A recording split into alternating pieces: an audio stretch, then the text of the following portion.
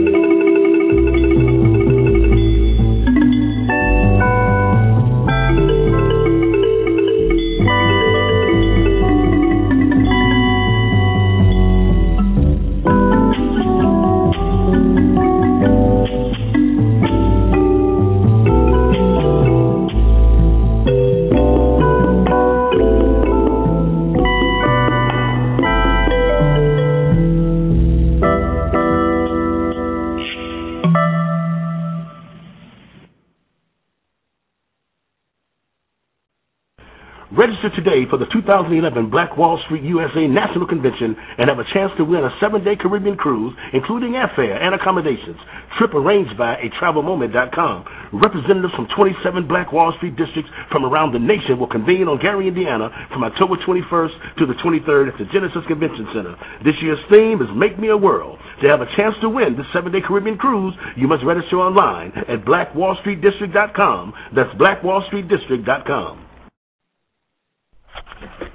Hello, this is Prentice L. Allison, founder and president of SPSI, Service Perfect Solutions Incorporated, a network of financial service professionals teaching people how to use life insurance and annuities to retain more of their income and pay the least tax on it. Our toll-free number is 877-902-9048.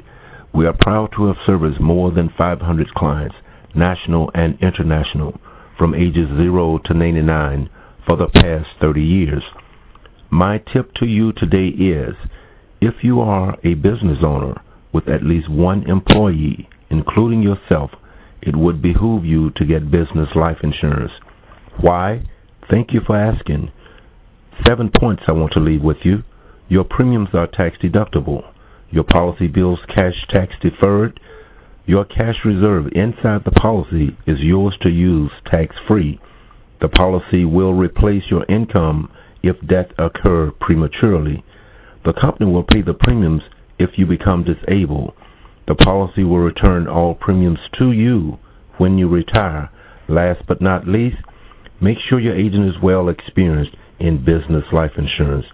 Stay tuned for more tips on how to use life insurance and annuities to help yourself today and protect your family and business tomorrow. This is Prentice L. Allison, president of SPSI. Toll-free number is 877-902-9048. I wish you well, and to God be the glory. You're listening to Chicago's Black Business Radio Network, all black, all news, all you, for August 11th, 2011. This new inner-based broadcast is designed to service African Americans in the Chicago community and surrounding areas. Tonight's segment is Black Wall Street USA. Our host is Ron Carter, chairman of Black Wall Street Chicago and publisher and editor of the South Street Journal, located at 449 East 35th Street in Chicago.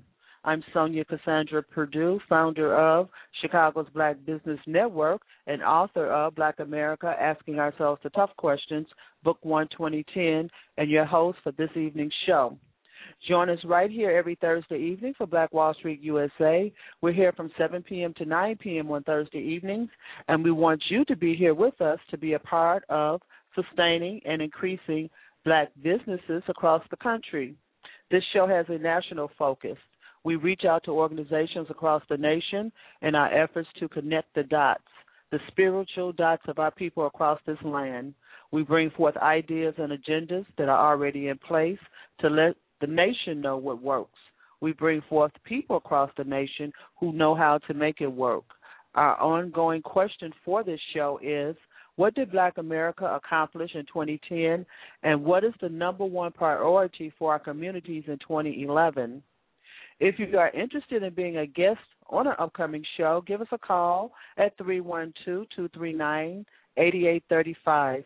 Mr. Carter's direct number is 312-624-8351. You can listen to our shows at www.blackwallstreetdistrict.com. Our show link is right there on the main page at blackwallstreetdistrict.com. Also, our shows are rebroadcast on WJPC Chicago Saturday mornings, 9 a.m. to 11 a.m. That's www.wjpcchicago.com. Opening up the show was African Queen. We thank him for contributing that Shahada. And we are always looking for new music. You know, we took a break. We took a much-needed break, but you know how that feels. You feel like you just want another break. But so much is going on, and we haven't heard from Black Wall Street Chicago since Summit 16. Now they're on their way to Summit 17, but the chairman is back to give us an update, and we're going to talk about what's going on with the future of Black Wall Street. Most of you know that the second Black Wall Street National Convention is on its way to Gary, Indiana, this October 21st, and Ricky Assis, who is leading the way on that project, will be joining us this evening to give us the exciting updates on the National Convention. There's some big things going on over there in Gary, Indiana. But also joining us first will be Chicago's own sax preacher. I understand he's been playing all over the city this summer. I haven't even taken a break enough to go see him, but I hope to before fall comes. Brother Minister Raheem Aten, the sax preacher, is the founder of the Temple of Mercy Association, located in Chicago. A true Chicagoan, Minister Aten attended Inglewood High School, and he now heads up the Temple of Mercy Association, which he says is all-inclusive, Black consciousness, righteous movement for the upliftment of our people in the areas of health, wealth, and self-knowledge, and leads a community in the Buy Black by walking in the true spirit of the journey to increase the economics of our community. And he does. They have the Everything Black store over there on 79th Street, and we all need to go in there and make a purchase and get in there to see what's going on. But he will be with us in about 15 minutes, so stay with us. This is Black Wall Street USA. Our call-in number is 347-326-9477. The call-in number is 347-326-9477. The chat room is open. Leave your company information in the chat room. We just have one announcement before we bring the chairman on. Friday, tomorrow, August the 12th, we will be hosting one of our Let's Meet on the Street, that is 35th Street, for connecting. That is much more than networking. We started these networking events last May, and they've grown and grown and grown, and we expect it to be a really big event. When people start calling me that I don't even know, that I've never met before, then I know there's going to be some great connecting going on tomorrow night. That's tomorrow night. Let's meet on the street, That is 35th Street, Networking Chicago style, from 6 p.m. to 9 p.m. at 449 East 35th Street. That is the office of the South Street Journal. This event is a free event and is hosted by Chicago's Black Business Network and Black Wall Street Chicago. Bring a friend, bring your best business presentation, love for your fellow man, and come on and enjoy the evening with us. Now, we're going to be looking for your best elevator pitch. Someone called yesterday. They want to give a 15-minute presentation. That's not an elevator pitch. We're talking about 1 minute or less because we expect to have quite a crowd here, and we want everybody to have an opportunity to connect. As a matter of fact, the theme for tomorrow is to find someone to work a referral system with you. We can't do this all by ourselves, people. We have to connect, and we have to pass the word about not only our business but others. So we want you to make some great connections tomorrow night. WJPC-FM Chicago is a proud sponsor of this event, and they are giving away 25 commercial ads to each guest. So get ready to be seen and heard, and listen to WJPC-FM Chicago, the soul of Chicago. That's www.wjpcchicago.com. Drop your business cards in the red box by the door when you come in, and you will be eligible to win one of the 3 sets of 500 business cards we're going to give away. Another one of our sponsors, Burl Martin, the regional sales director, thank you, Mr. Samuel Moore, will also be supporting us and be here tomorrow for our event. Visit their site at www.burlmartin.com. I'll spell that for you, BERYLMARTIN. If you heard of the company that built that almost life-size Statue of Liberty, I think it was last year, then that's the company that they're talking about. They will be here tomorrow evening, so come drop your cards in the red box. Also, Pencil Man, which is a member of Chicago's Black Business Network, has donated one of his infamous President Obama sketches for our door prize. So check out his page, and his page is www.clarencepointer.com, and you will see those fabulous prints. So come by. You could be the winner of that President Obama poster. We're going to make a few back up against the wall cocktails, have a light menu. Come join us as you wind down from a week of hard work and wind up for much success in the coming weeks, because you're going to make some great connections here. Want you to know, and that's not all, before you exit, that you are going to leave smarter than you came. Mr. Norman Lawrence asks, you have a shiny new website you've always wanted. Now what? Mr. Lawrence is the CEO of Sable Interactive, and he's going to tell you what to do with your new shiny toy. A lot of us have websites, but do we really, really know what to do with them? You can visit Mr. Lawrence at www.sableinteractive.com. Call me, Sonia Purdue, to RSVP. My number is 312-239-8835. You're listening to Black Wall Street USA, and that's a lot of things going on tomorrow night. You do not want to miss it. That is a free event. But tonight, we want you to stay with us. We want you to call in with your questions and comments. Minister Raheem, we've had him on a show before. I've had him on one of my shows. This is the first time he's been on Ron Carter's show. And quite a lot to say, and he means what he says. You need to listen in, and you need to call in with your questions and comments about what is going on in our communities. Our number is 347-326-9477.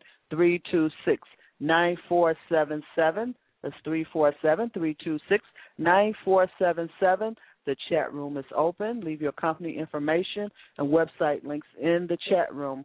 If you want to connect with Minister Artin, you need to push the number 1 so that I will know that you want to come on the air. Let's now see if we can welcome the chairman to the show. It's been quite a while. How does it feel, Chairman? How you doing? I'm doing great, Sonia. How are you? I'm doing just wonderful, So, how was your break? I miss the idea of being on here. It was a little strange on Thursdays not being here on Chicago's Black Business Network. I don't even know what I was doing on Thursdays evening not being here. I can't imagine what happened. But we're here. I'm glad for us to be here again. There definitely was a lot going on that we have missed out on, but that means that the agenda is just as thick as it was prior to us taking that break. A lot of stuff been going on, so it's good to be back online talking to our folks and seeing exactly where they're at, as well as Black Wall Street, Chicago. Well, let's start with the last summit. When we left, we were going into summit number 16. Can you give us an update on that last summit? Because we haven't been on the air since then. Well, one thing about it was that our first summit, Summit 1, 2007, on May 19th, we did pass a resolution. We had a lot of other resolutions, about 10 of them, that we worked on, and it seemed as though one of those resolutions was regarding youth. Till that point, we are just now really fulfilling that agenda for the youth.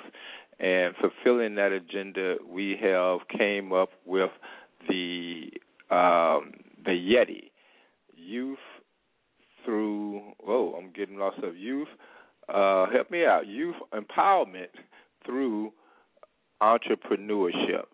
So Black Wall Street was able to receive a grant from the state of Illinois that during this summer we hired 60 youth. And the reality of it is that it shows us how much work we have to do to prepare for the future. And just being blunt, out of our 60 youth in 5 different locations around Chicago, we do have to some kind of way penetrate to our youth the message and the implementation of Black Wall Street.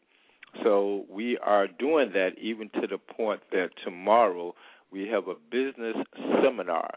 And granted that the youth are being paid for what they're doing with Black Wall Street, there is a group within that 60 that are focused and sensitive to the urgency of them to step up.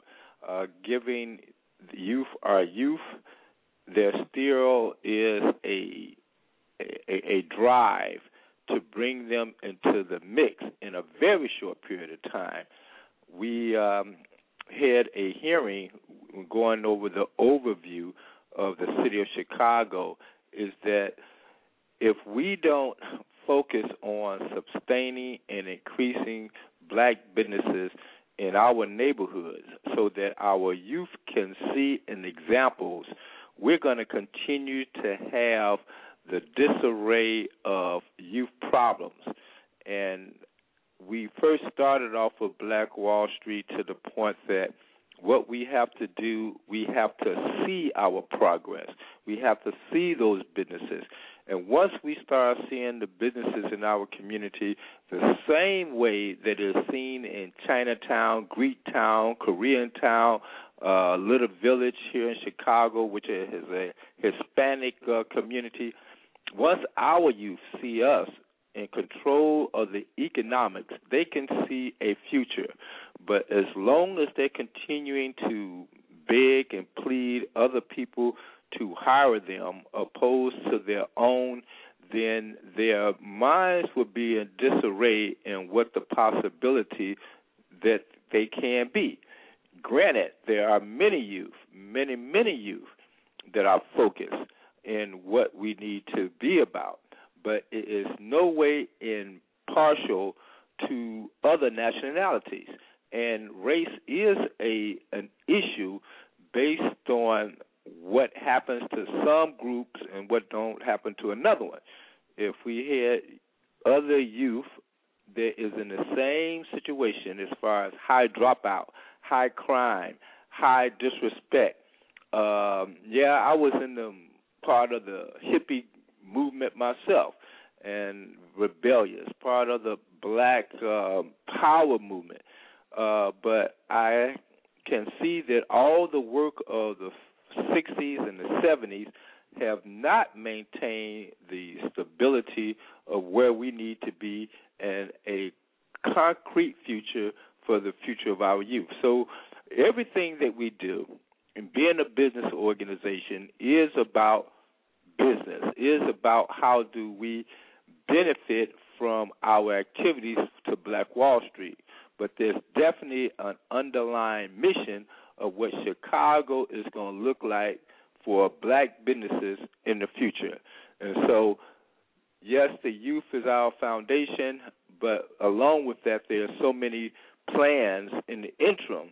There's Black Wall Street.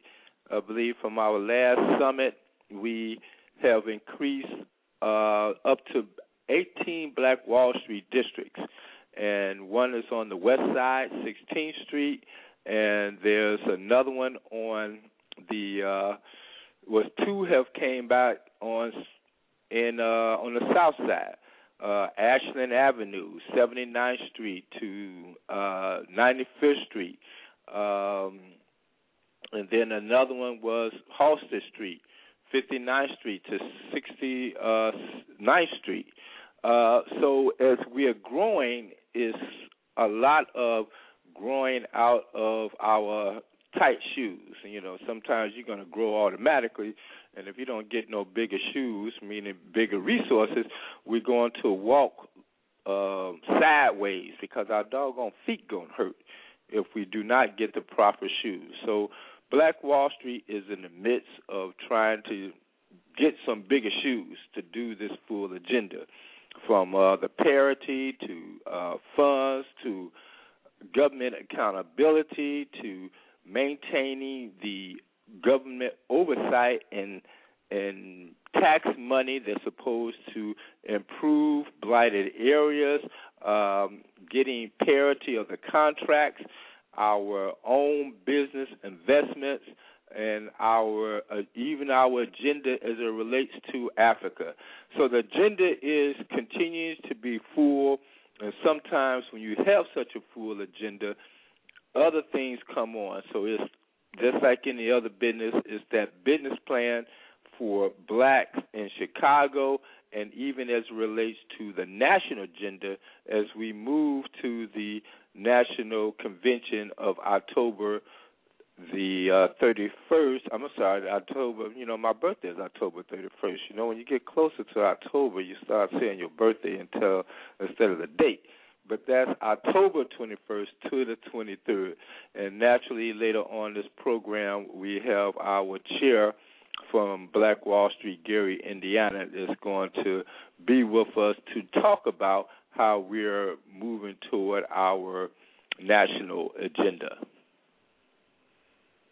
Great. We got a lot on you. That includes you, too. That includes you, too. I know you're That includes you, too. I know you're trans. I emphasize that. You listen to Black Wall Street USA with host Ryan Carter, chairman of Black Wall Street Chicago, and he was just giving us an update on what's been going on this summer, and that's just some of the things. I see that our first guest is on the line, so what we're going to do, we're going to go to a break. Our caller number is 347-326-9477. We're going to take a short break, and then we're going to come back with our first guest, Minister.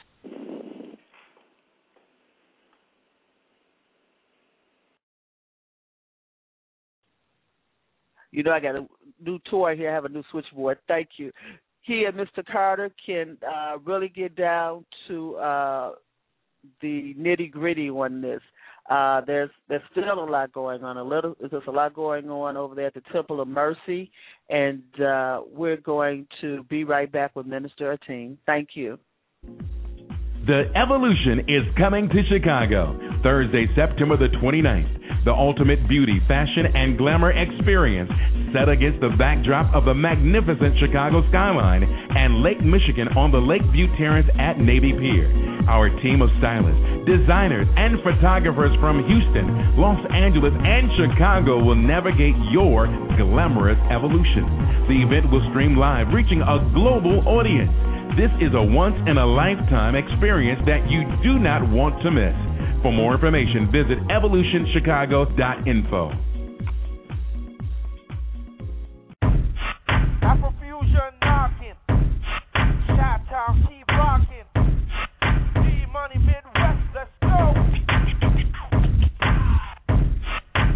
go to Chicago every third Saturday.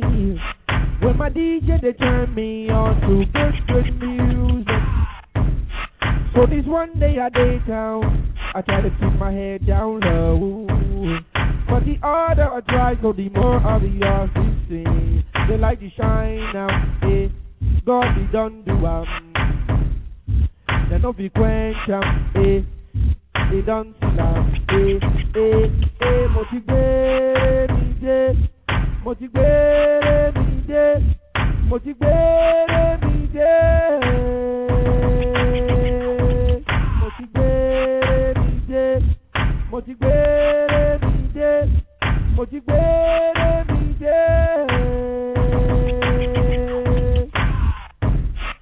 I run from the Midwest, I come go East Coast, where the people then yak but like colors of rainbow. Need money, so this one day I go town to try to keep my head down low.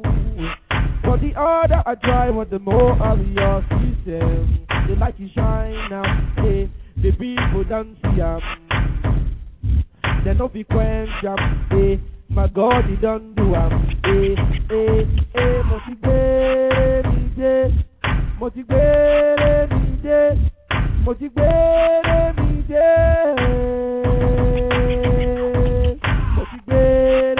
me, motivate me, motivate me,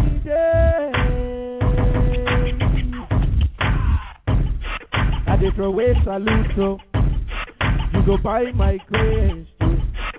Now so we they do, I'm the man, I the beat and the sweet and mellow. Green, white, green, I they rap from well. Now Midwest I dey, but sometimes I dey rock in my black and yellow. I dey throw away salute, so you go buy my grace too. Now so we they do, I'm the man, I the beat and the sweet and mellow. Green, white, green, I dey rock some well. Now Midwest I dey, but sometimes I dey rock in my black and yellow. Black and yellow. Black and yellow. Black and yellow. Black and yellow.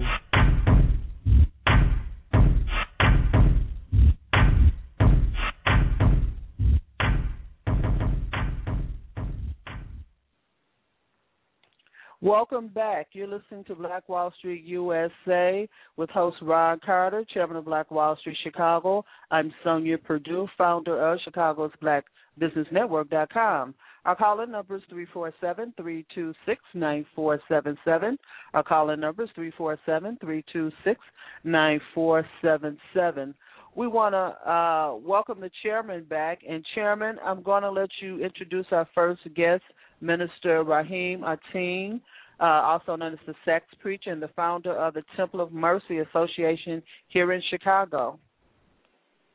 Well, it is definitely my pleasure in doing so, and I guess it's not just really a pleasure, it's a mission in introducing the minister.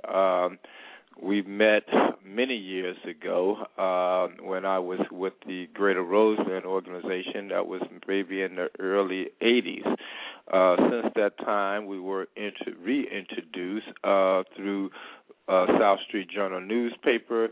Since that time, we've been on a mission of many issues, many conversations, and also many focus of where we are and where we need to be and how we're going to get there.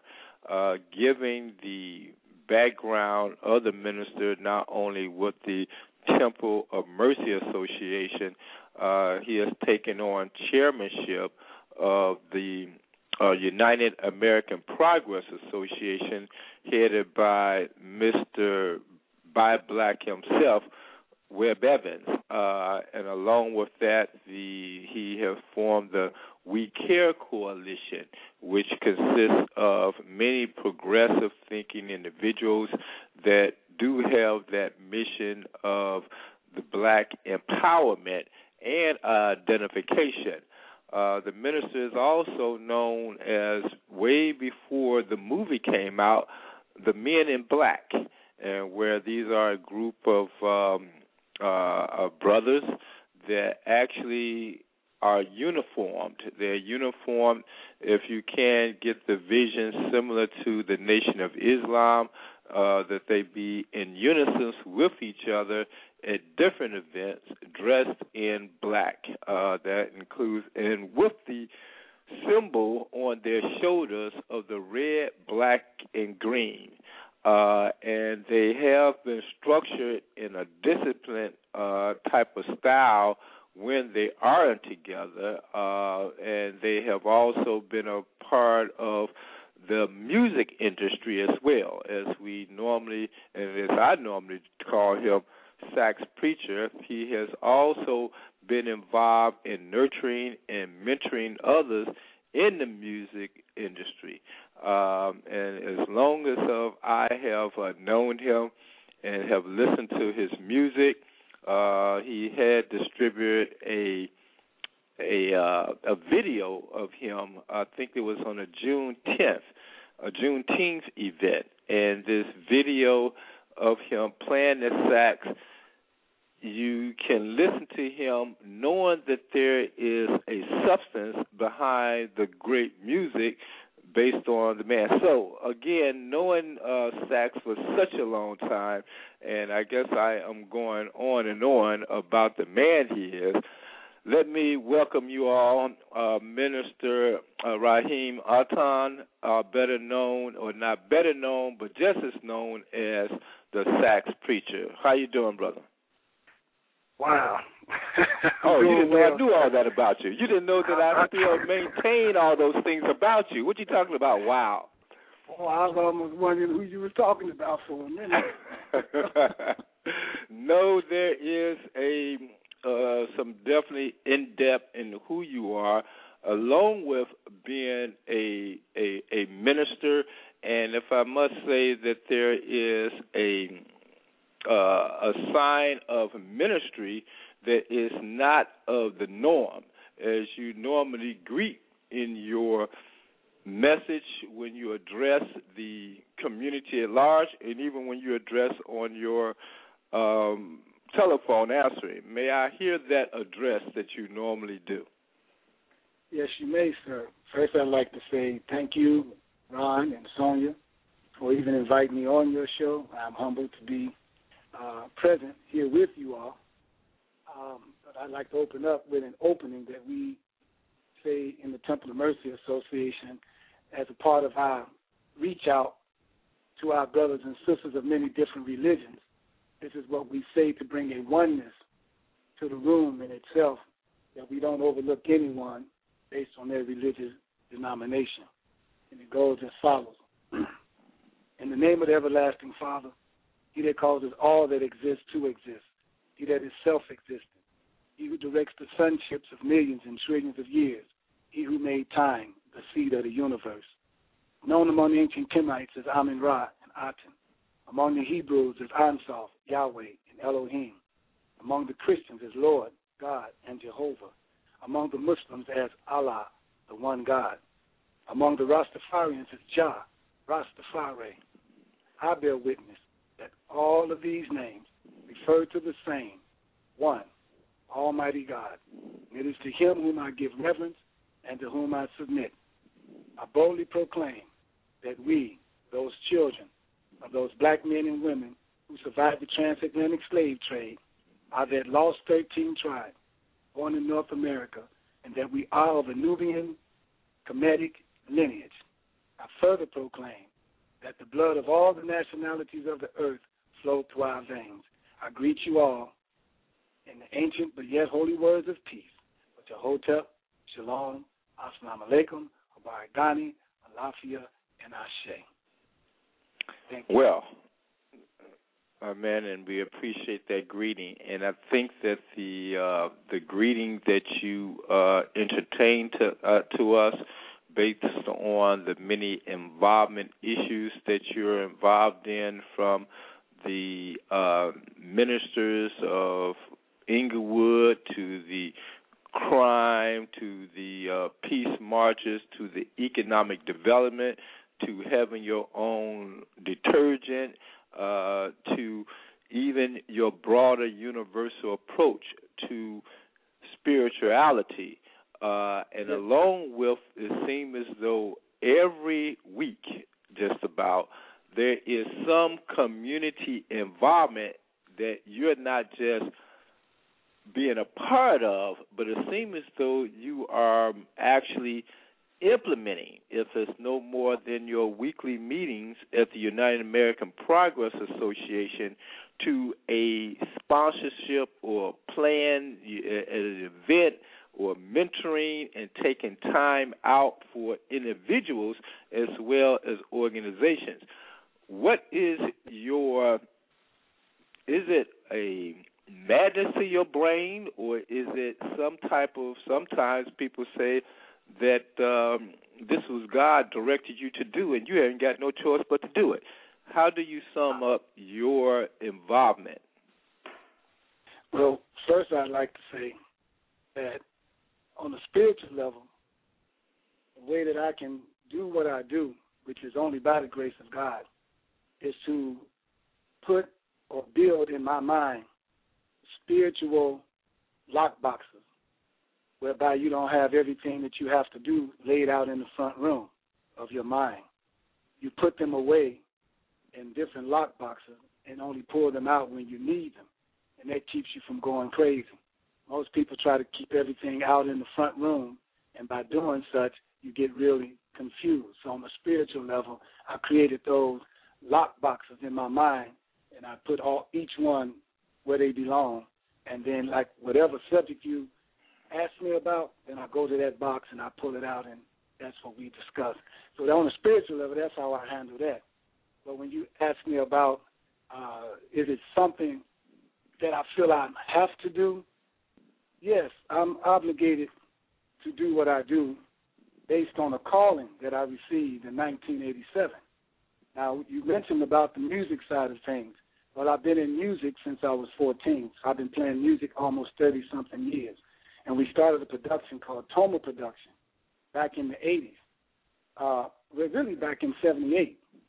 So later on, I had gotten sick, and I was diagnosed with sarcoidosis, which is the same thing that Bernie Mac had. But I was diagnosed in 1987. Well, I had the Temple of Music Association going strong with a lot of musical artists and whatnot, and we were doing what you call edutainment, which was entertainment by way of education, or education by way of entertainment.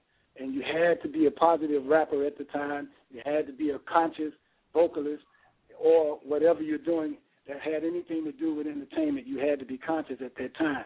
And so we put out not CDs at the time, but cassettes and albums on most of our artists. Tyrone Hawthorne, who ran for alderman in the 17th Ward, was one of my artists by the name of Ice Cold, the Ultimate Warrior. We put out 2 cassettes on him. Brother Amon, who is Amin Ra right now, we put out 2 cassettes on him. Rapping Tate the Great, we put out actually an album and 2 cassettes on him. So we were into music, doing our thing, promoting our youth back then. But when I got sick and they told me I wouldn't live no longer than 6 to 8 months, let alone a year, because I came to the hospital too late. My lungs were black. I couldn't breathe. They told me I'd never play my horn again. And so what happened, when my sister bought me the information to get a book called Back to Eden, which was dealing with alternative medicines and herbs, she brought that to me, and I started reading it, and I started going to get the herbs that they talked about, and I changed my diet, became a vegetarian, and I upgraded my spirituality by coming out of religious denominations, which puts you in a box. And when that spiritual quest in that box run out, and you don't have anything else to draw from, then you die. But if you come out of the box and draw from the universe and a universal principle and a universal God and the oneness of God, and you connect yourself to that oneness, then you have more of a chance to survive and, testify on God's miracles than anyone else could, because you got connected to the one God. And so when I did that, it took me a year to come back and be up on my feet and able to play again, walked into a club. The band that was there stopped playing and looked at me because they thought I was dead.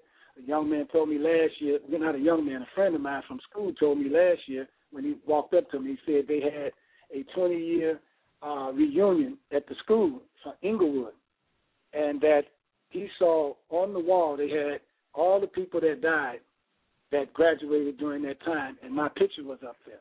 So most people thought I was dead. But God, and this was just last year. And most people thought I was dead. Yeah. But God saved me, and so the name Temple of Music Association changed to Temple of Mercy Association. All-inclusive, black conscious, righteous movement. Not religious, but righteous. And it's not spiritual, because you can have good spirits and bad spirits. So it's a spiritual movement, but it's a righteous movement. All right. I hope I answered that question.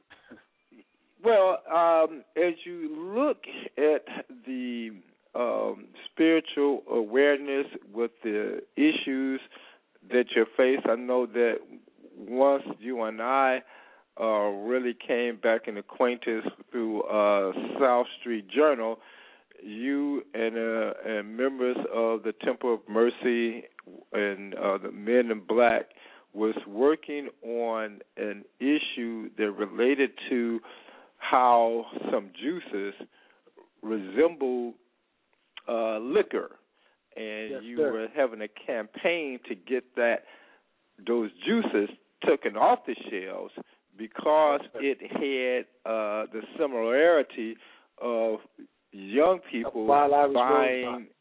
Right. Now, even today, and I think that was maybe about 15 years ago, even today, that same issue is still in the community. I think that the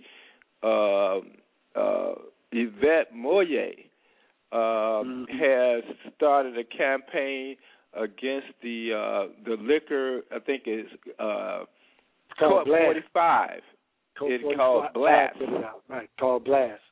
Right. Now, even though that was a similar issue that you was working on maybe about 15 years ago, and now today we're still dealing with this image of a repeat of issues.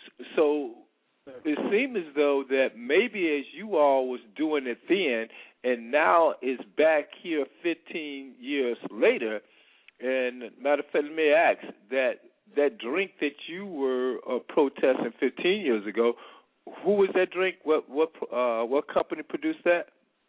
Actually, that was the Everfresh Juice Company. That was the Everfresh Juice Company. They were putting juice in wine-shaped bottles looking like Wild Irish Rose and MD 2020.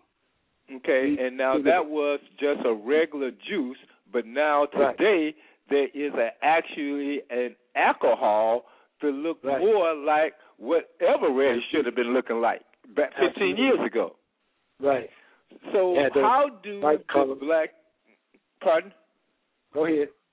So how do you or the black community or the media be held accountable, or is it just a matter of every 10 or 15 or 5 years it is a continued battle with the images in the portrayal of what we do as a people and what we don't do as a people? Is it a continuation or does it stop? And so how do you analyze that based on the issues that keep resurfacing? Well, basically what I would say is that we have to keep our brothers and sisters who are on the battlefield on that front line and monitoring those situations, because that's not the only area in which I see this stuff creeping back into our community. I remember we fought hard to get the alcohol out of Walgreens over on 71st and State Street, 74th and State Street. And we successfully got the alcohol out of there.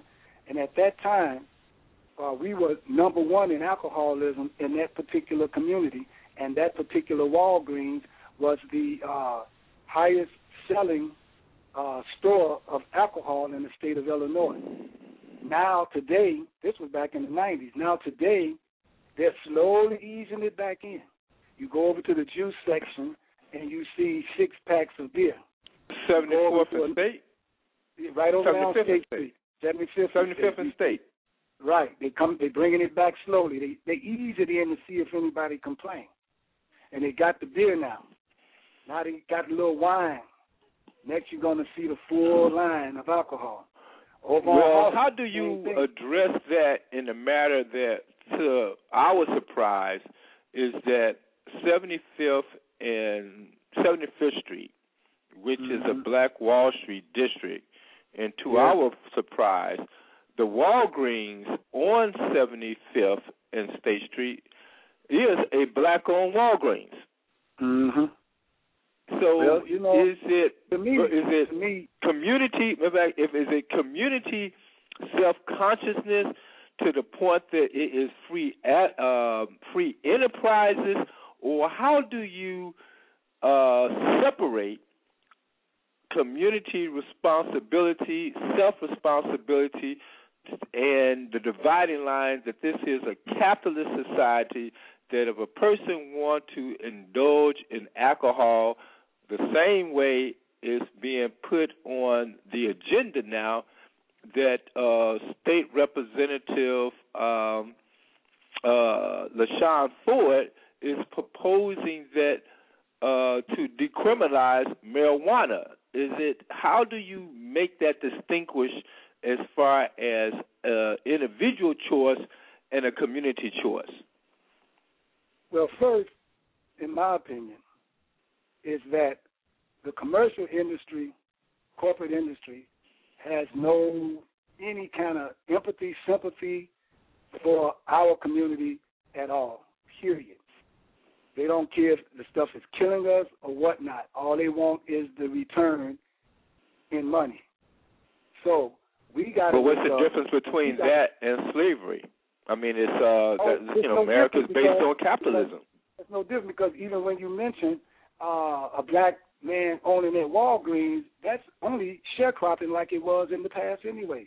When a black man owned a McDonald's, when a black man owned any part of another business to help further the cause of the Caucasian to do what he's doing to us, he's sharecropping, unless he owns actually his own business. But my thing is this, yes, people do have the choice whether they want to drink alcohol or not. That's their thing. But we have to be the watchers in our own community. Looking at too much of anything ain't good for nobody. 80% of all homicides is done under the influence of alcohol, but all of the people want to keep focusing on the drugs. But 80% of the homicides is being done by people under the influence of alcohol. That means that's a state of emergency for us. Then we need to curb some kind of way of the availability to our young people to get this alcohol. I was in Canada, big province. When you went to a liquor store, they had one big store in the middle of nowhere that served nothing but wine, all kind of wine. Then you had to go about 20 blocks to go get hard liquor and beer. You couldn't walk from block to block, neighborhood to neighborhood, and go to a liquor store. They had to purchase their stuff, and then they drank at home in their backyard and whatnot, and only inside of a lounge.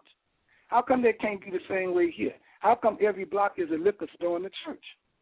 So there's something wrong with that picture, and then those who should be community activists or community-based organizations, we have to speak out on that. We have to speak out against it. We have to vote the community dry. Let there be some kind of distance between where we go and pick up this alcohol at. Well, to give you an example, when you talk about voting the area dry and your position on that, now 79th Street, where the Temple of Mercy is located, 79th Street, maybe about 10 years ago, it was a nightclub alley as Rush Street in Chicago. And just about every block had a tavern. And now, but at the same time, as Reverend James Meeks in the Rosen community had a campaign to close and to vote dry the neighborhoods of the Rosen and Pullman neighborhood.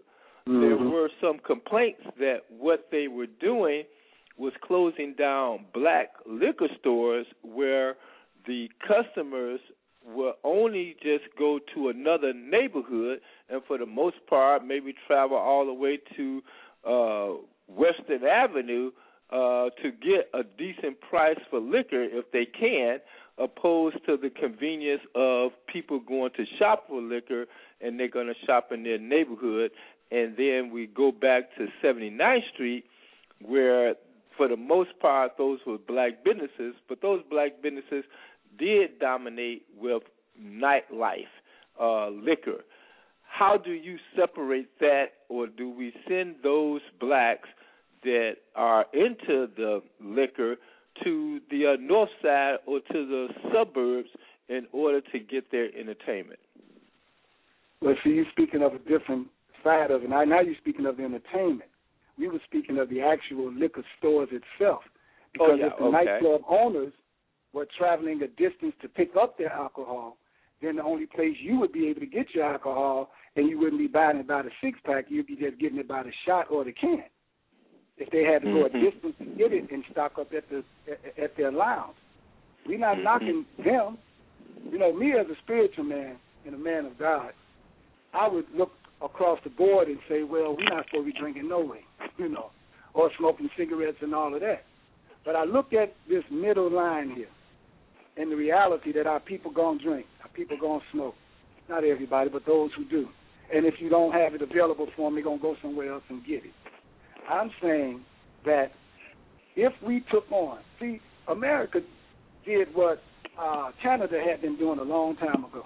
You know the stuff that they put on the side of the cigarettes now? Canada was doing that when I went to Canada in 1991. And I was like, man, they bold. This will kill you, would say. This will tear up your liver. I said, man, I bought some packs back. And say, why this ain't on our cigarette? But now 10 years or 15 years later, it's on there. So hopefully they'll pick up the way Canada is doing with their alcohol. Just 2 warehouses, one for wine and one for beer and hard liquor. And you have to go a distance to get it. You see? So and then now it's at your home and it's in the lounge. It's not readily available, and if you're not 21, you can't get it. 21 and over. That'll minimize it right there in our communities. Remember, most of these liquor stores make food and liquor, and if they were just food stores by themselves, they probably wouldn't last long, so they have to have the liquor. Are you pushing your lifestyle wheel on the community, or no, even to the point? Then I would say, if I was, I would say no alcohol at all and no cigarettes. I'm looking at the common denominator, and I'm saying if 80% of all homicides is based on the influence of alcohol in our communities, then alcohol is our enemy. And well, some people say it's drugs, and then I got a report today. They said it's lead in the water, and some people say it's because the street lights in the black community are yellow, that distributes to a mindset of violence, compared to the street lights in the white neighborhood are white. That is less limited. Guess what? All of the above. It's true, because there's a multiple of issues that we have as a people. And when they throw one rock, it's supposed to kill about 5 or 6 birds. They come in with 6 or 7 things with that one rock. You know. Well, let me ask you then, you being the chairperson of United American Progress Association, as it relates to the president, Webb Evans, then being in that position, and for those of our listeners who do not know, the United American Progress Association is a black organization that promotes buying black. Buying black, absolutely. Is how much, for 50 years, if you had your way in really dominating the mission of the United American Progress Association, how much of that would actually solve the communities of the black, the problems of the black community? If I had my way, I don't understand that statement. Well, I mean that if the United American Progress Association can really insert its agenda buying black in the black community, how much would that actually prevent all of these social issues that we just got through discussing? Well, it wouldn't prevent all of those social issues. United American Progress Association and its forerunner, as far as the founder, Dr. Webb Evans, has been going around throughout Chicago and the United States promoting buying black and circulating the dollars among ourselves, saying how can we expect the people that put us in the ditch to get us out of the ditch? And if the people that live in our community is not buying from, if the people that have business in our community don't live in our community and they're taking the stuff out of our community, then we're not benefiting at all. He's been doing it for 50 years, and yet still we don't have the majority of our people understanding why we need to buy black. Well, why is that? I mean, it's no different. Pardon? Mm-hmm. I was going to say what I would do. Why is that? I mean, you had the foundation from Marcus Garvey. You had the foundation from Elijah Muhammad. You had the foundation from Malcolm X. You had the foundation from many sectors. Now, even though that foundation is there, even from Martin Luther King he was beginning to have that foundation. So with that foundation of the past, is that just mute? I mean, because I know that I did have a conversation with Webb Evans maybe a few days ago this week. And as he is 95, what is he, 98, 97 years old, he made the comment that somehow, really the words from his mouth, he made the comments that he know his age and he know his time is near, regardless of how strong that he sound, no matter how much he is just involved as a 17-year-old guy, he indicated that he know his time is near.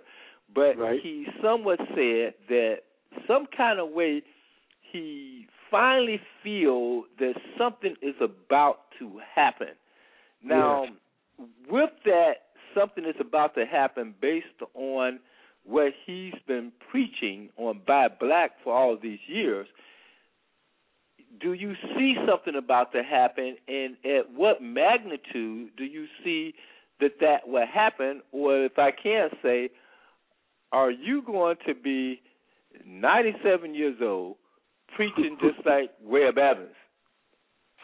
So if I have to be 97 years old and the Creator have me to live that long, I would say yes.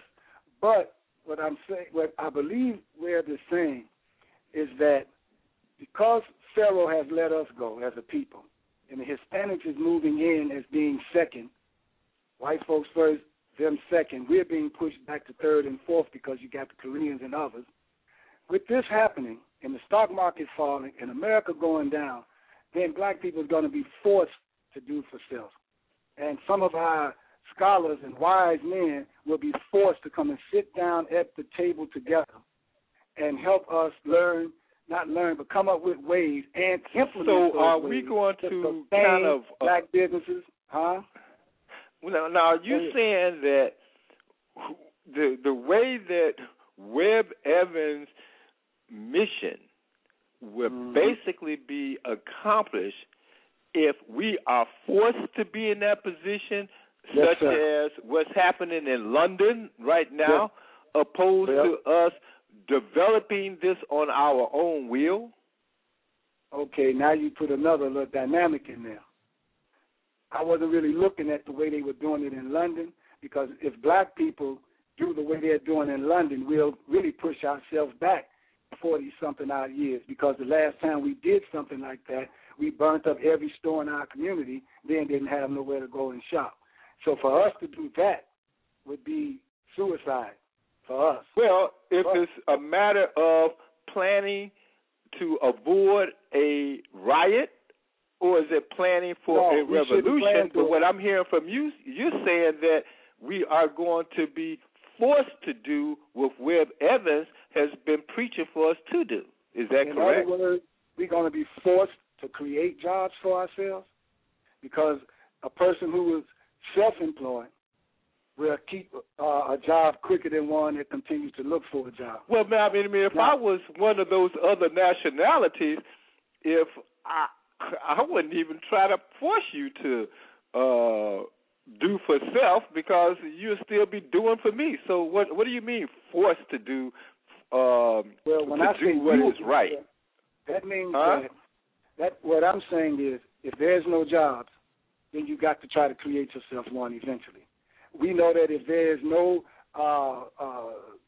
if all the businesses, all the different ethnic groups with businesses are continuing to survive by circulating the dollars among themselves, and they ain't looking like they throwing us no crumbs, we're going to be forced to do for ourselves. It's just no other way unless we're going to sit down and starve. So that means we're going to be forced. I wouldn't put you all in a position to be forced, because if I put you all in a position, and pardon my language, you all, if I was to do that, that would take away from my capital gain to allow you all to be forced to do for self. And I think that the powers to be, per se, have a projection and forecast to know what that trend will be. So what is the winning or losing battle here? What is the winning and losing battle? I almost said the N-word, but I won't on the radio, so I'll say it this way. The ending battle is this again. They have another group in which they're going to be oppressing to the same degree that they're oppressing us, and getting from them, because, see, if you understand what's going on with that group, they got their own TV station, all this and that and whatnot, but yet, if you look at their television station and go all the way to the root of it, it's a Caucasian person that is actually over that for them. So they still going to be getting their kickbacks from the Hispanic community anyway, while we sitting down there on the ground slithering and trying to figure out what to do until we say, hey, wait a minute, we got to feed ourselves. We got to go for ourselves.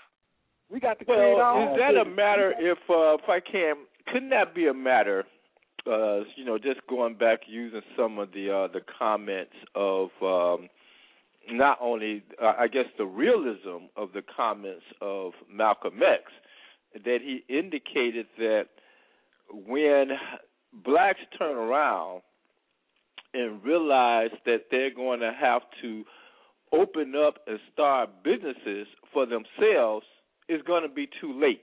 And I can make that assumption as, not assumption, as a fact, rather, as Black Wall Street is jumping around Chicago calling different business strips Black Wall Street districts, and we look on the street where South Street Journal, Black Wall Street, is at presently, there is no room for black business. So with that in mind, I want you to... I don't understand how there's no room for black businesses. Well, because there's no more, all the businesses are occupied. All the businesses are occupied by some other ethnic group. There is no land available.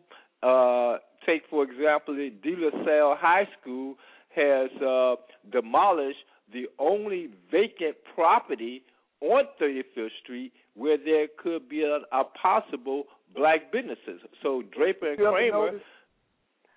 Pardon? You ever notice they making business out of gas? They making grocery stores out of gas stations and making grocery stores out of little storefronts and all of that. There are places we can rent and create business all along 75th Street around Yates and whatnot. Vacant storefronts and whatnot. There are places. What we need to do is hold that front line. Those who are conscious of what's really going on and knowing that commerce and economics, if we don't have none of that, we ain't fitting to make it. So if we hold that up while we train and teach the upcoming youth all about buying black and doing for self and teach them about Garvey and people like, man, I can't remember his name. The guy that... Minister, you have people such as what's these guys called? Ooh, well, let me, for a lack of calling one of those guys' names out, hip hoppers, rappers. I was in one of these meetings with one of these rappers that was running for the 20th ward, and he asked one of the rappers here in Chicago. Forgive me for getting this brother name from Inglewood, Cornel West. And he asked him for political support. And he said, those are for those folks on the ground. We're the flies. We fly around. I'm not going to waste my time dealing with that stuff. And that is the sentiments that those in the hip-hoppers or even the music industry, even to the point if we can go back to, say, Curtis Mayfield and Marvin Gaye, it seems as though the music industry have a greater influence in our direction opposed to our leaders. Al Sharpton. Greater influence, but they still need to be educated too, because so how are you going to get to that? Entertainment world are part of that $1 trillion that we spend as a people, and that spend less than 1% of it with ourselves. It's not all in the inner cities of Black America, but it's our celebrity entertainers and sports figures also who don't buy black, you see. So we're looking at people who are not educated on the state of emergency that we're in. You said Cornel West, and we had Tavis Smiley. You're talking about a poverty situation. But one of the major ways. Well, not Cornel West. What's the rapper here? No, I know. I mean, I was talking about what they just did at St. Sabina. Okay. You know, with this poverty tour that he's going on. All right. But if we don't get commerce and industry together, we're going to perish economically as a people. And one of the Let me ask you, was you at that event at St. Sabina? I didn't go to that one, or I didn't go downtown to beg for jobs. I get tired of going to venting situations. If we wasn't not going to have a meeting that was going to be the type of meeting where we were going to organize, strategize, and move on it, I ain't going to just vent. I ain't going to just run my mouth. I get tired of that. Ain't nothing Cornel West or Tavis can do for us with their mouth.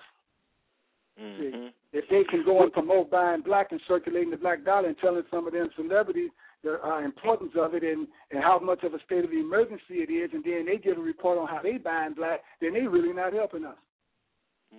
To me. Well, then how do we actually, I mean, we definitely touched on a lot of issues, and a lot of issues we have not touched on. But yes, the influence of individuals, say the influence of Travis Smiley and Cornel West versus the influence of the money and the publicity they get when they do their poverty-speaking tours, opposed to Minister Raheem making his everyday tours where the media attention is not there. And I look at you definitely as a major influence in the streets and the direction of Chicago and throughout your travels around the country.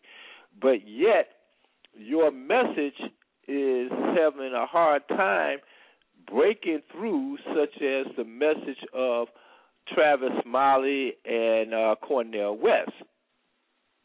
How do you can add Minister Farrakhan to that, because he gets the ear of the people too. I understand what you're saying. There are many community activists who don't get the media involved. Now, it's not that I don't know how to do that, you know, because I studied that type of promotion. It's just that I don't look for the media to promote what I do, which gives me a more freer reign to do what I do and how I do it. So are you concerned about your message being more broader in order for I'd love people the message to be more broader, but if that happens, it's not going to be because I've been trying to jump in front of the camera every time a camera comes. They're going to find me doing my Father's business. Okay, well, go ahead. I'm sorry. Yeah, that's the difference. I don't go chasing for the camera like most of our people do, because the more you chase after the camera, the more you get closer and closer next to the Pharaoh and the people who delights in us being in our condition and gets paid for us being in this condition. Look at Tavis Smiley and the people who are actually sponsoring him to do what he do. They basically the same people. What is your reaction to? Look at Reverend Al Sharpton. He's on. But listen, Al Sharpton. Well, he's on not on WVON. He's on MSA. He's a sport. He's a newscaster on. I believe it's MSN now. Do you think that his influence? The people that sponsor them have stock in the criminal justice system on the stock market. And so how do he take advantage of that, or do he not take advantage of that, or do you think Reverend Sharpton that's on MSN, pardon? I'll tell you what he has to do. He can't be thinking about money first. He got to be just like Arsenio Hall. Well, naturally, he's probably getting $200,000 to be on MSN. He got to be getting in the six figures. I'm telling you about a black man who wasn't scared, Arsenio Hall. All right? Mm-hmm. So, in other words, he should know and time it that I'm not going to be on this air too long. So I got to get this word out, and I got to make it strong, and I got to make it in enough words and images that's going to get to the most amount of my people. And then if you listen to him on MSN, do you think that he's appropriate in his message and his perspectives? To me, he's sitting on MSN doing what he do on all his stations and what most of them do, just presenting issues. Nobody's going to the root. Nobody's going to the straight to where all of this is really coming from. The corporate world rules this world. Most of these corporations, from the food industry to every other part of the industry that's dealing with us as a people, from fashions and all, they're the ones who rule. Now, if we don't go to the head of Viacom, if we don't deal with the head of Clear Channel, who own mostly all our radio stations, and then address them and let them know we're not going to take it no more. We're going to show them what we don't like about the type of programming that they are giving us in our communities, and we ain't saying take it away. We're saying make it equal. Put some positive stuff on there, too. How do you challenge? How do you challenge? So how do you challenge the massive media in all its power? And as we look at MSN News, and we see Al Sharpton opposed to whatever the guy may name, Anderson or whoever it may be. Yeah, how do we make that decision? How do we make that decision? Of who we want to see? Do we want to see Al Sharpton on MSN, or do we want to see Ball? This guy, I can't even think of their names. To be on WLS here in Chicago. Who would we prefer to see that Viacom put on that prime time news? Al Sharpton or some Anderson or some Tom Harker, whatever their name may be. How do we choose? I would rather see Minister Louis Farrakhan on there. Okay, in the absence of Minister Louis Farrakhan, you got a choice between Al Sharpton and Mr. Anderson. Who do you do we turn it off? You talking the white dude? I can't even think of none of their names, but I know I'm talking about a white dude, that's right? for sure. Yeah. No, I ain't thinking about him. If it's Al Sharpton or the white dude, you're right. I'd rather be the white dude. If you want to know why is that? Because, because the man. But if you take the white dude, that means that a black dude ain't gonna get that six-figure income. Yeah, I ain't thinking about the income. That's why I'm talking about the issues. That white dude ain't scared to do the issues. The white dude ain't scared to stand in the midst of firepower and bullets and all to say, here I am right here in the midst of this. This is what's really going on. He ain't scared to go out there and do that stuff. Al Sharpton all mouth. He's all mouth? In this thing, all mouth and organization and income. He gonna keep his position, his duty. He's going to keep his class in the world as far as upper class and whatnot. He ain't going to do nothing that's truly going to challenge his position in the world as far as his income and anything else. He is not going to do that. He's not going to do what Martin Luther King did. He's not going to do what Malcolm X did. Is Farrakhan doing what Malcolm X and Martin Luther King did? Let them put him on TV like that, and I bet you he won't hold back. He'll be equal to that guy. Well, holding back, but I'm looking at the implementation. Will Farrakhan, or are you saying Farrakhan is the closest to ever do what Malcolm X did as an example and Martin Luther King as an example? Will Farrakhan walk the streets as Martin Luther King, or will Farrakhan walk the streets like Malcolm X as he eventually did? Let me show you who we got. These are the two. You got Malik Zulu Shabazz, all right, who's the head of the New Black Panther Party on one end. You got Minister Louis Farrakhan on another end. Both of these people get the attention of the media. If they could get more media attention, more cable shows or whatever other shows, they will stir up more of our people. Then they'll go out and they'll pull those people to them, and some of the members of the nation will get to the rest of them, and some of the members of the New Black Panther Party would, and don't have to then worry about the Temple of Mercy because we'll move right on in and be right there with them. Because we always going to stand on the front line with those who ain't scared and going to stand on the front line and make it happen.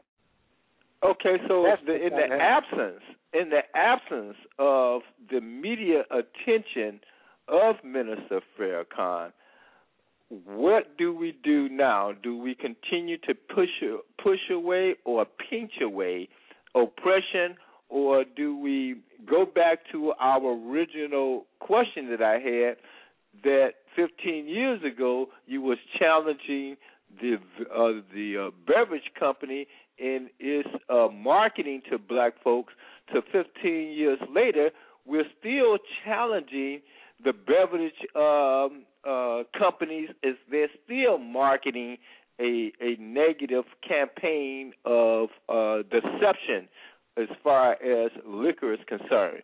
So is it every 15 years, or what's going on here? What do we draw the line? Every 10 and 15 years, they repeat the same thing over and over again, as long as they got the generations divided where they can't pass down that information to the next group. They're going to keep doing it. What it is that they're capitalizing on is our disunity, not us drinking and this and that and all of that. As long as we are separated, the elderly and the youth, all right, and that whole Willie Lynch thing, as long as that stays prevalent in our community, they can drop anything in our community and do what they want to do to us, from drugs to bad food to alcohol to whatever else they want to. And well, let me question you on this here. Now, I know the work. Right. Well, I know the work that you do in the trenches. And even with the work that you do in the trenches versus the work that maybe Louis Farrakhan need to do. Does Minister Louis Farrakhan need to walk with Minister Raheem down 79th Street? Or do Minister Raheem need to stand on the podium with Minister Farrakhan? So where do we make that distinguish of the leadership and the presence of leadership? I believe that Minister Farrakhan need to allow his members, FOI, to come and sit down and work in conjunction with us to patrol our streets and patrol our neighborhoods, to bring a sense of peace to our neighborhoods, where then we can start the process of educating the people in the neighborhood that we come into contact with, and they will see us in unity, the OMIB, the FOI, the Morris Science Temple of America, and the New Black Panther Party. That will be the Well, you're talking about a whole bunch of radical, militant sounding like individuals, but I would like to get back to that versus those type of organizations and other organizations after we take this break. Won't you please hold on with us, Minister, when we come back on the other side. And Miss Sonia Perdue. Yes, you're listening to Black Wall Street USA. with Chairman of Black Wall Street, Ron Carter. I'm Sonia Perdue, founder of Chicago's Black Business Network. And you also listen to Minister Ateen, the sax preacher, founder of the Temple of Mercy Association, located in Chicago. And we certainly hope that the sax preacher, Dr. Webb, will join us on more upcoming segments of Black Wall Street USA. We're right here every Thursday evening from 7 p.m. to 9 p.m., and we want you to be with us on Thursdays to be a part of all that we do in sustaining and increasing black businesses. Our caller number is 347-326-9477. The chat room is open. We're going to take a little break here, and Mr. Ricky Cease, who is heading up the second Black Wall Street National Convention in Gary in October, will be with us to give us some exciting updates on what's going on over there. You can get more details on this convention at www.blackwallstreetdistrict.com. That's www.blackwallstreetdistrict.com. Stay with us. We'll be right back.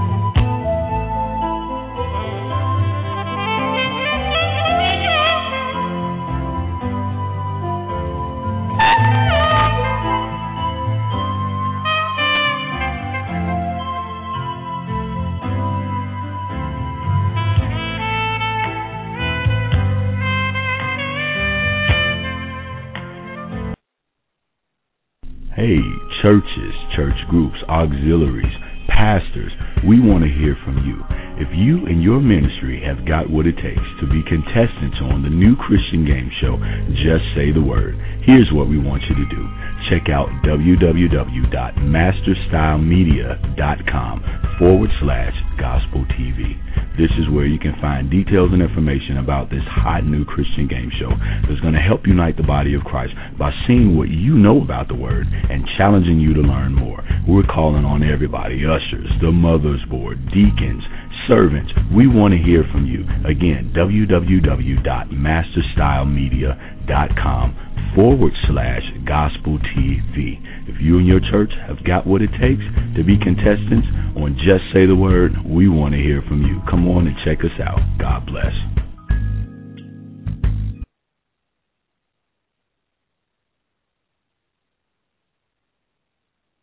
Register today for the 2011 Black Wall Street USA National Convention and have a chance to win a 7-day Caribbean cruise, including airfare and accommodations. Trip arranged by atravelmoment.com. Representatives from 27 Black Wall Street districts from around the nation will convene on Gary, Indiana from October 21st to the 23rd at the Genesis Convention Center. This year's theme is Make Me a World. To have a chance to win this 7-day Caribbean cruise, you must register online at blackwallstreetdistrict.com. That's blackwallstreetdistrict.com. You're listening to Chicago's Black Business Radio Network, all black, all news, all you, for August 11th, 2011. Tonight's segment is Black Wall Street USA with host Ron Carter, chairman of Black Wall Street Chicago. I'm Sonia Cassandra Perdue, founder of Chicago's Black Business Network. Our next guest will be Mr. Ricky Cease, who is heading up the second National Black Wall Street National Convention in Gary, Indiana. Our caller number is 347-326-9477, 347-326-9477. Just want to give you a little update of what's coming up next on Black Wall Street USA. Next Thursday, August 18th, Ms. Naomi Davis, founder of Blacks in Green, joins us on Black Wall Street USA. According to Ms. Davis, BIG, B-I-G, is a Green Village Builder, a national network, one of America's most diverse, eco organizations and a thought leader in green community education and trade development for communities of color across 13 economic sectors, and she'll tell us what that is. They teach a whole system solution for the whole system problems common to black communities everywhere through its platform. The 8 principles of Green Village Building and its precursor, Grannynomics. Visit blacksandgreen.org for more information. Also on Saturday, August 27th, Chicago's Black Business Radio Network is launching an exciting new segment for those who have a love of words. Book Talk with Dr. Constance D. Shabazz is the next installment in our quest to help bring literary talent to the African American community to the world stage. This 2-hour program will feature local and national authors and lively discussions about their work, the writing process, and the challenges facing the literary industry. Also join us on Chicago's Black Business Radio Network for our virtual book club, where we invite members of book clubs across the country to weigh in on the latest literary releases. Visit Books Inc. bookstore at 1835 West 103rd Street in Chicago or online at booksinkonline.com. Dr. Constance D. Shabazz is the co-owner of Books Inc. bookstore in Chicago. This is one of the few African-American-owned bookstores in the Chicago area. Constance and her husband, Angelo, have been in the book-selling business for more than 30 years. They've turned their love of reading and literary arts into a vehicle to help aspiring, seasoned authors. They do this through a variety of literary events, such as the Literary Luncheon and the Authors Showcase, which is coming up in October. They have sponsored a number of other events, such as book fairs, writers' conferences, memoir, and screenwriting classes. So we're delighted to add her to our lineup. Chicago's Black Business Radio Network is launching a lot of programs in the upcoming months, and we want you to be a part of it. So stay tuned and to find out more details. We want to remind you of tomorrow's event, Friday, August the 12th. We will be hosting another one of our Let's Meet on the Street, that is 35th Street, for connecting that is more than networking events. That's 6 p.m. to 9 p.m. at 449 East 35th Street in Chicago. We are networking Chicago style. This is a free event hosted by Chicago's Black Business Network and Black Wall Street Chicago. Bring a friend, your best business presentation, love for your fellow man, and enjoy the evening with us.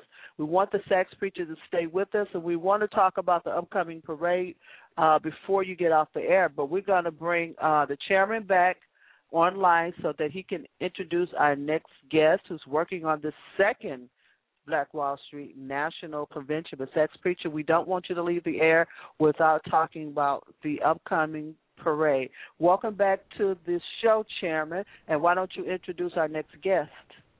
Well, thank you, Sonia, and we definitely want to come back to Minister Raheem, our sax preacher, and with that in mind, as we're talking about buying black, and we're talking about black economics along with some social leadership, Ricky Cease has taken upon himself in a city that was historically known as the first black convention, I believe in 1974, to the point of he's bringing the convention back to Gary with an economic agenda. I met Ricky some time ago at one of our business networks, which is a reflection of what's going to be happening tomorrow night.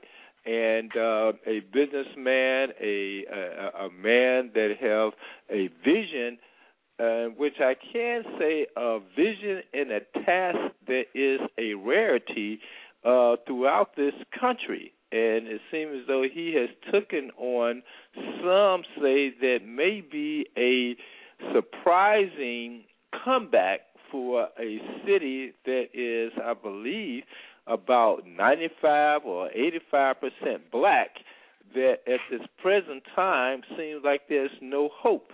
But there was a vision from Ricky Cease, and with that in mind, He has came to be a part of Black Wall Street, and he have expanded his interest to a Black Wall Street, Gary, Indiana, along with business initiatives opposed to just a campaign. Welcome to the show, Mr. Ricky Cease. Thank you so much. I am super excited to be a part of the call tonight. Definitely have been listening in to the sax preacher, and he said some powerful things. Oh, so you heard all that conversation, huh? Yes. That was powerful, and it was a lot of it was so true to what he was saying, as well as you, Ron. But it was powerful. So I am excited to be on the call tonight and just kind of give a tad bit of information on what's going on over here in Gary. Of course, like you mentioned, we are hosting the National Convention. It will be going on October 21st at the Genesis Convention Center. So right now we are still getting businesses and individuals to, let me just say this. Right now we're kind of in a learning curve because it's still a lot of individuals that don't know about Black Wall Street and not aware of what happened in Tulsa. So not only are they getting people to sign up here, but we still kind of educating them and along the way so they can have a full understanding and understand the significance of Black Wall Street and the history of it, and also what we're doing right here in Gary. So it's been why Gary though? I mean, to the point that I do just for our listening audience, we did meet with the mayor of Gary maybe about a year and a half ago, and he did endorse the campaign for Black Wall Street in Gary. That was maybe about a year and a half ago, and yes, you stepped up to the rim, but as you drive down the busy street or the main street of Gary, you have trees growing out of buildings. You have trees growing on top of some of the hotel across the street from City Hall, and you have a political fight with the state of Indiana. Is it possible, or what is the status? It seems as though Gary has kind of left the map. Don't nobody really talk about Gary, almost to the point that don't nobody talk about Detroit, Michigan. So what is the task? What is the vision? What exactly can happen or is not going to happen? Wow, Ron. Wow, Ron, you put us out there like that. Hey, I appreciate that, man. Oh, man. You know what? Here's the thing, Ron. And this is what I'm calling when I'm sitting in front of my constituents, man, and my team and talking to individuals, man. Gary is like Vegas. You know, everyone always say, hey, it's nothing there, it's nothing there. And that is true. That is very true. It's a lot of work to be done in this city. We are 85% black city, and it's a lot of work to be done. It's a lot of poverty. It's a lot of enslaved thinking. Kind of what Minister Sachs was saying. A lot of it is going on right here in this city. The economic level, our economy, as far as jobs and different things like that, is slow, and it's at a minimum. So it's a lot of work to be done. But the thing is, with Gary, when you look back at this city and that very street you was talking about, Ron, which is Broadway, was lit up. You got to understand, Gary, Indiana was the first billionaire city in the United States. Gary, Indiana, because of our steel mill. U.S. Steel, and the mill built this city. So it was the first billionaire city, and it can get back to that. It's going to get back to that, but it falls down to leadership. It falls down to visionaries. It falls down to organizations like this to increase that awareness, to understand the importance of getting back to that. Well, not even getting back to almost surpassing that level.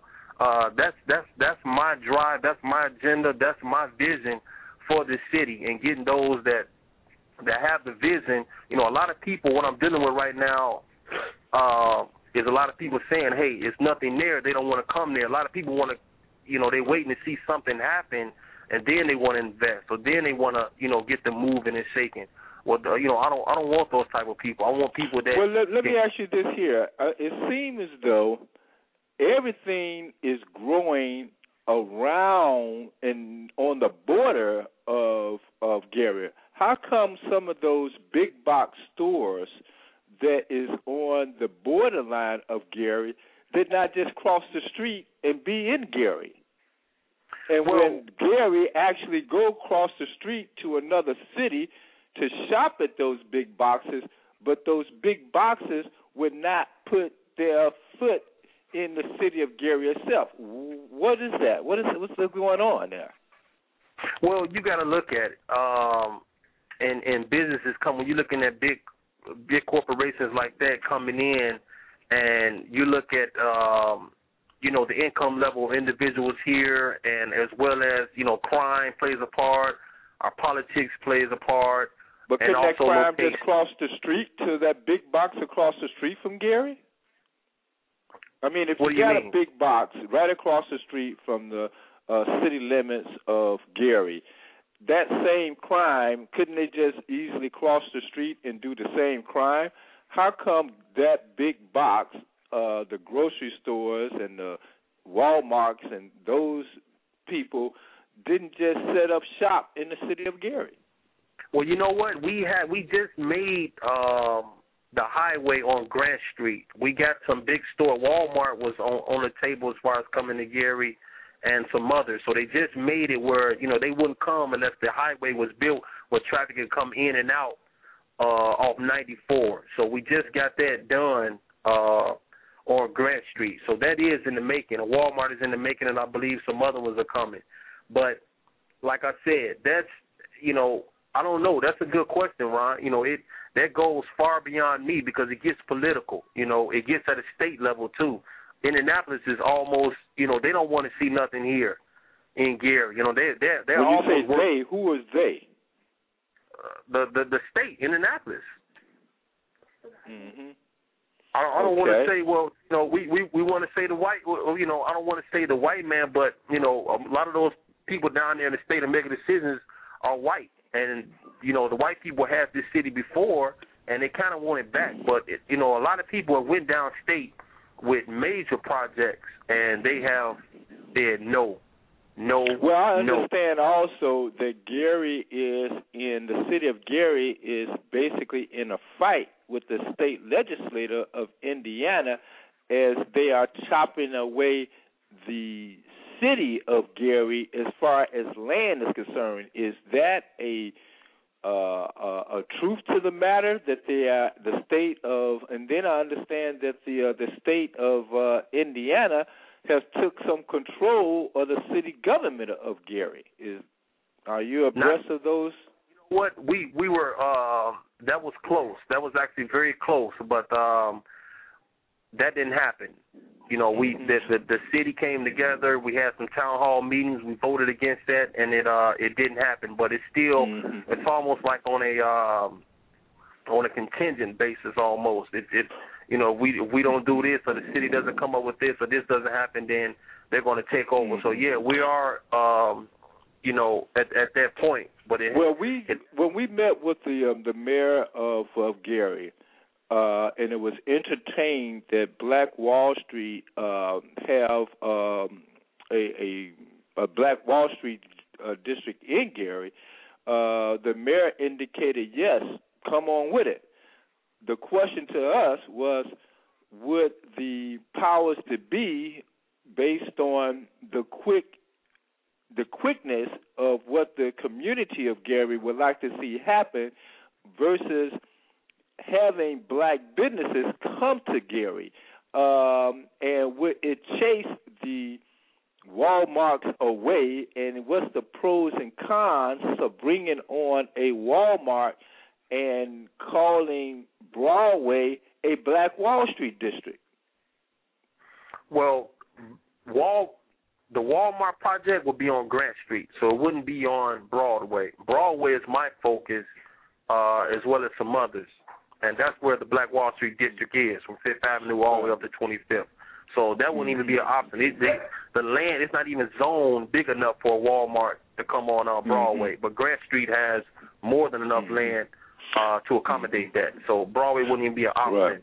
Well, Ricky, we do have a caller on the line that want to ask you. Can Sonia? You said we have a caller. You listen to Black Wall Street USA. This is Sonia Perdue, founder of Chicago's Black Business Network. Our host is Ron Carter, chairman of Black Wall Street.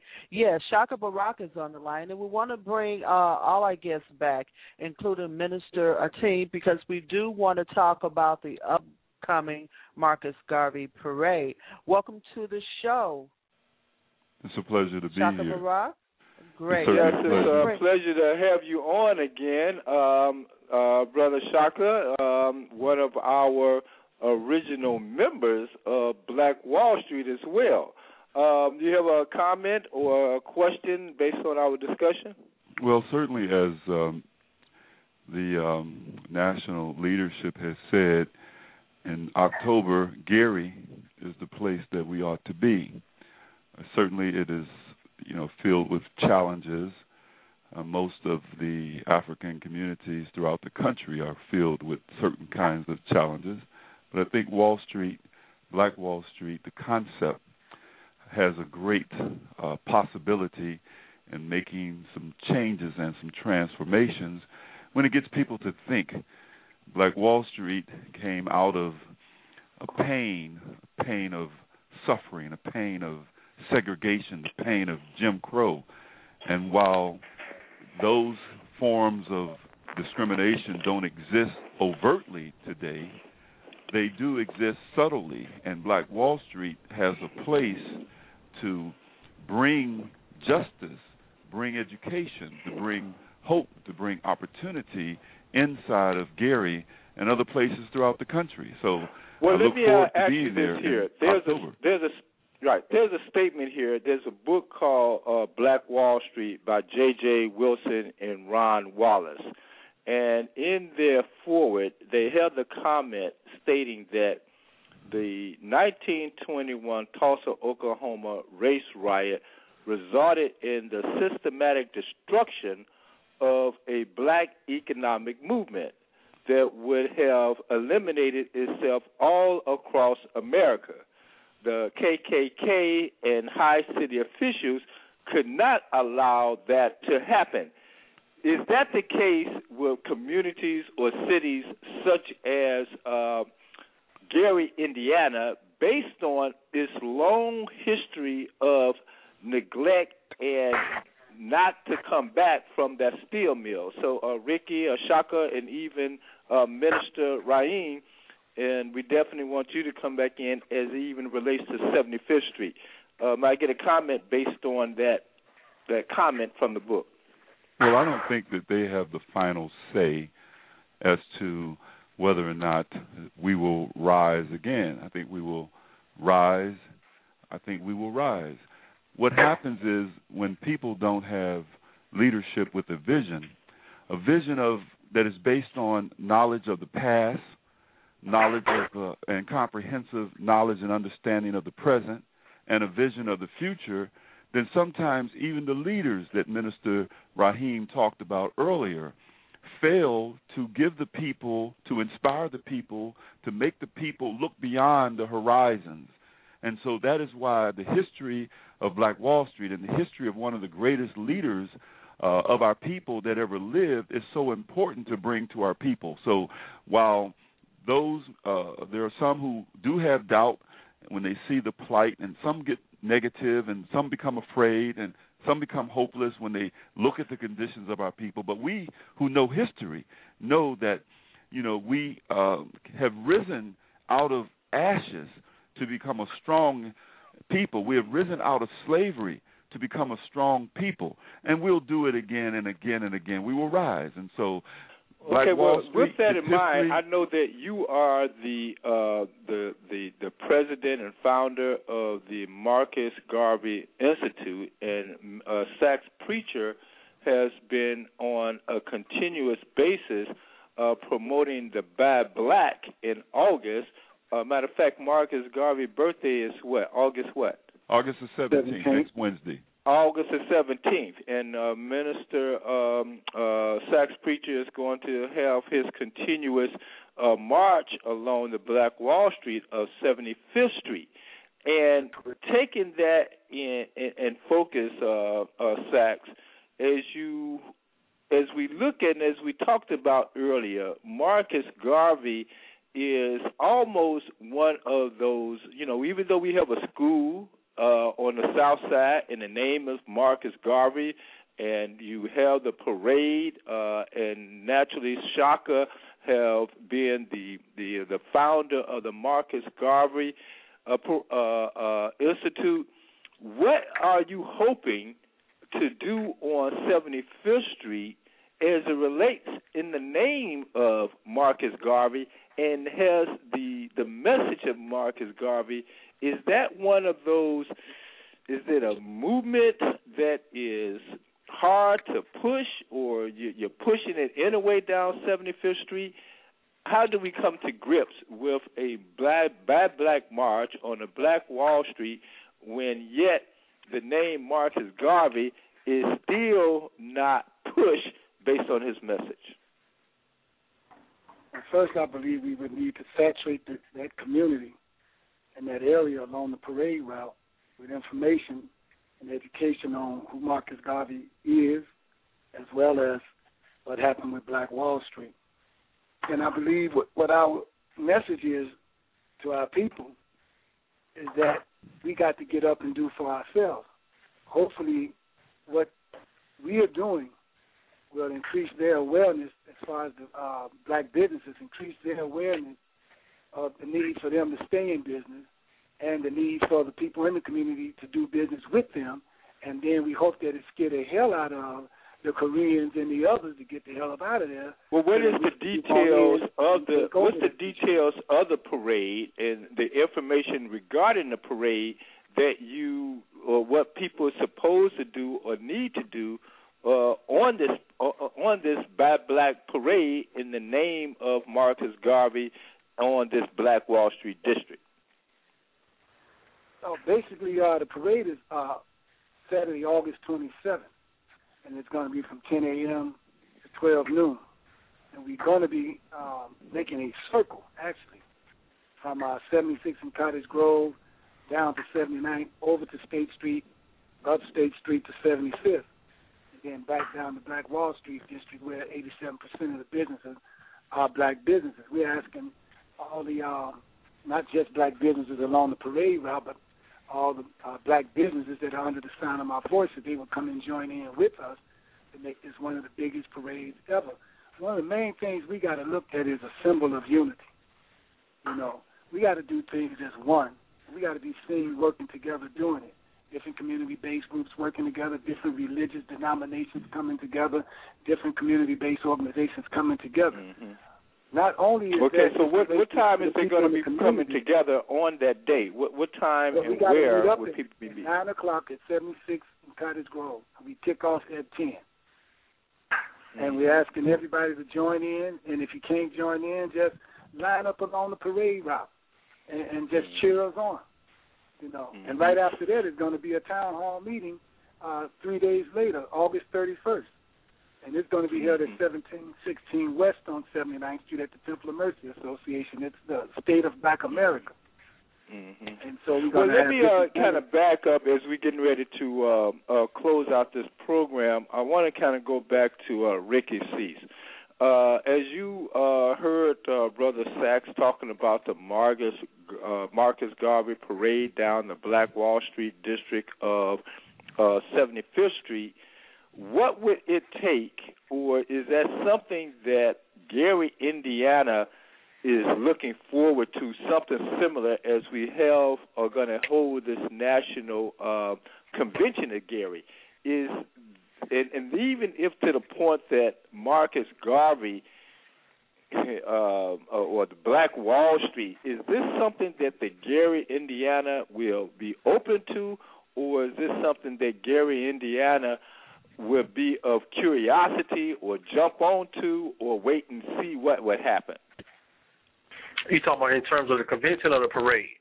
Well, in terms of the movement of a Black Wall Street in Gary, is it something that is numb? Is it something that is inviting? Is it something that let's wait and see? Or is it something that the people of Gary can identify with, and especially when we're talking about sustaining and increasing Black businesses? Right. No, this is something that is well anticipated, as well as well needed.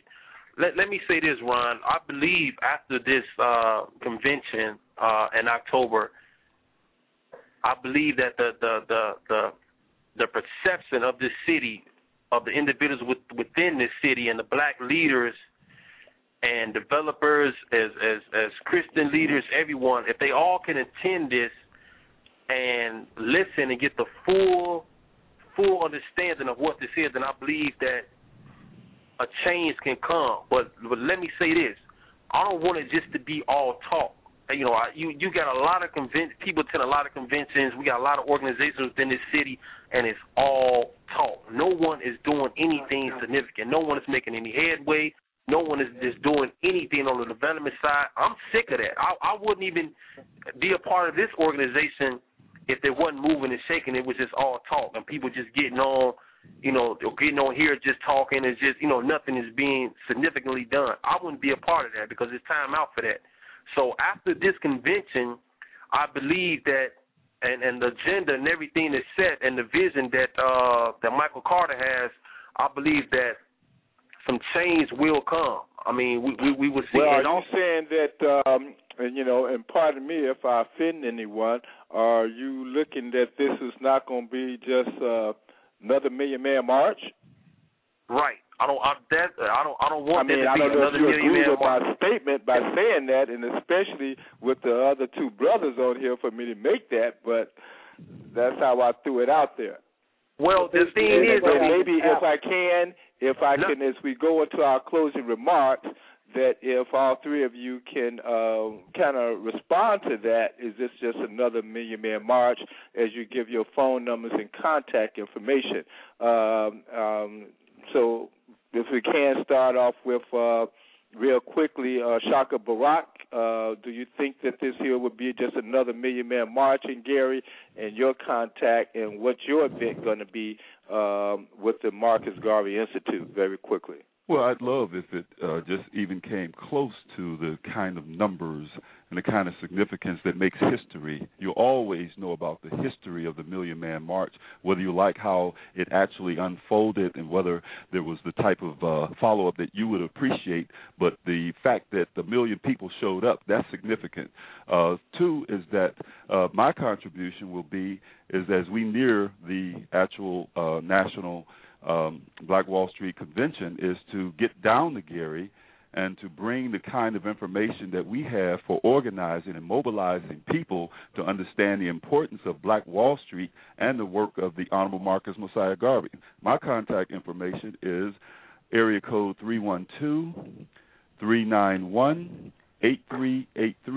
312-391-8383. Or you can email me at Shaka Barak, SHAKABARAK 1, the number 1, at yahoo.com. Okay, thank you. Sax Preacher, is Gary, Indiana convention, is it going to be another Million Man March, if that's a fair statement, and the details quickly on getting in contact with you for August 27th?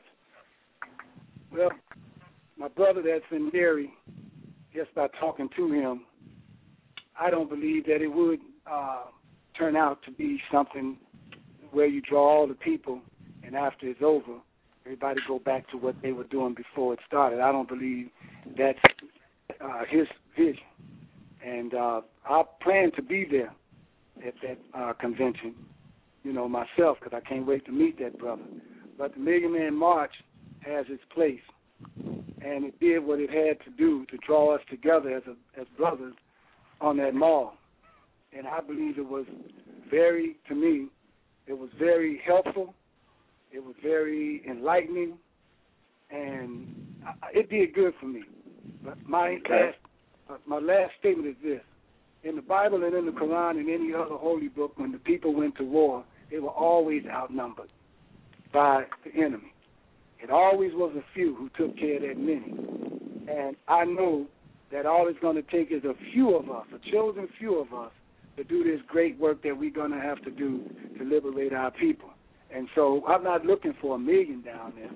I'm just looking for a few that's serious and really want to do something. Like Webb say, if you pray, then put legs on it. If you say what you're going to do, let it be a action agenda, aggressive action. And if it's going to be that, I'm all for it. I ain't looking for the numbers. I'm just looking for the few that want to make it happen. And so my number that to reach me at is 773-846-3091. And at the same time, my email address is BRORAM. Did I say that right? I said my own stuff wrong. BROMINRAHIM 365 at AOL.com. That's how you can get in touch with me. Temple of Mercy is Southgate. Thank you. So in the last words, even as we reflect and people kind of reflect on Gary, Indiana, Ricky, so are you sure that this is not going to be a rally of yah, opposed to a rally of implementation? No, it would definitely be just not a rally. I am so against just a rally. Like I said, I can almost guarantee you that it won't be a rally. The people that I have even the people that I have coming, the work that I'm doing here, even assembling my team, everyone understands the significance that it's just not going to be just a rally. Groundwork will be done. People will be enlightened. People will be educated, and people will be inspired to take action immediately. That means corralling all resources, all knowledge, all individuals together to make it happen immediately without a second to chance. So, no, it will be not. I look forward to that. I want to tell everyone that's on the call to continue to get people to register, to come out to Gary, because it will be something to see. Okay. I believe. What's the number that people we can get in contact with you at, Ricky? How can people reach out for you? Okay, my contact number is 219-359-9088. That's 219-359-9088. My email is info at rickycease.com. That's RICKYASE.com. Info at rickycease.com.